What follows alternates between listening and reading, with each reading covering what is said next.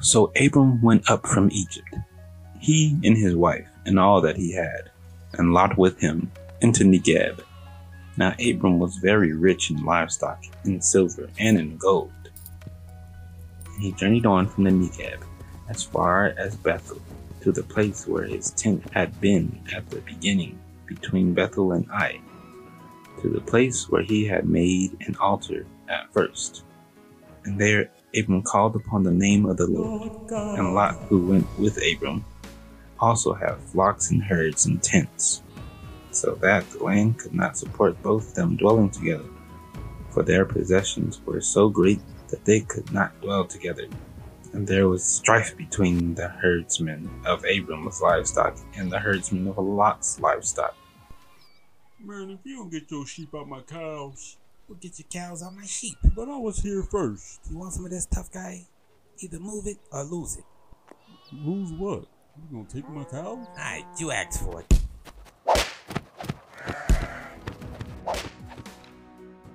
At that time the Canaanites and the Perizzites were dwelling in the land. Then Abram said to Lot, "Let there be no strife between you and me, and between your herdsmen and my herdsmen, for we are kinsmen. Is not the whole land before you? Separate yourself from me. If you take the left hand, then I will go to the right. If you take the right hand, then I will go to the left."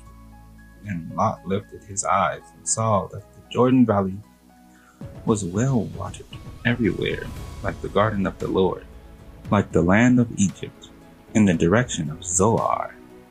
This was before the Lord destroyed Sodom and Gomorrah. So Lot chose for himself all the Jordan Valley, and Lot journeyed east. Thus they separated from each other.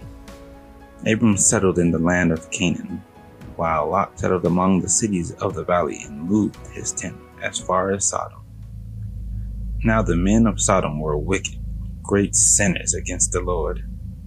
The Lord said to Abram, after Lot had separated from him, "Lift up your eyes and look from the place where you are, northward and southward and eastward and westward, for all the land that you see I will give to you and your offspring forever.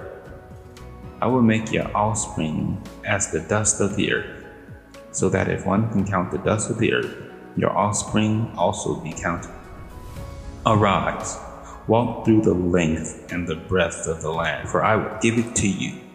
So Abram moved his tent and came and settled by the oaks of Mamre, which are at Hebron, and there he built an altar to the Lord.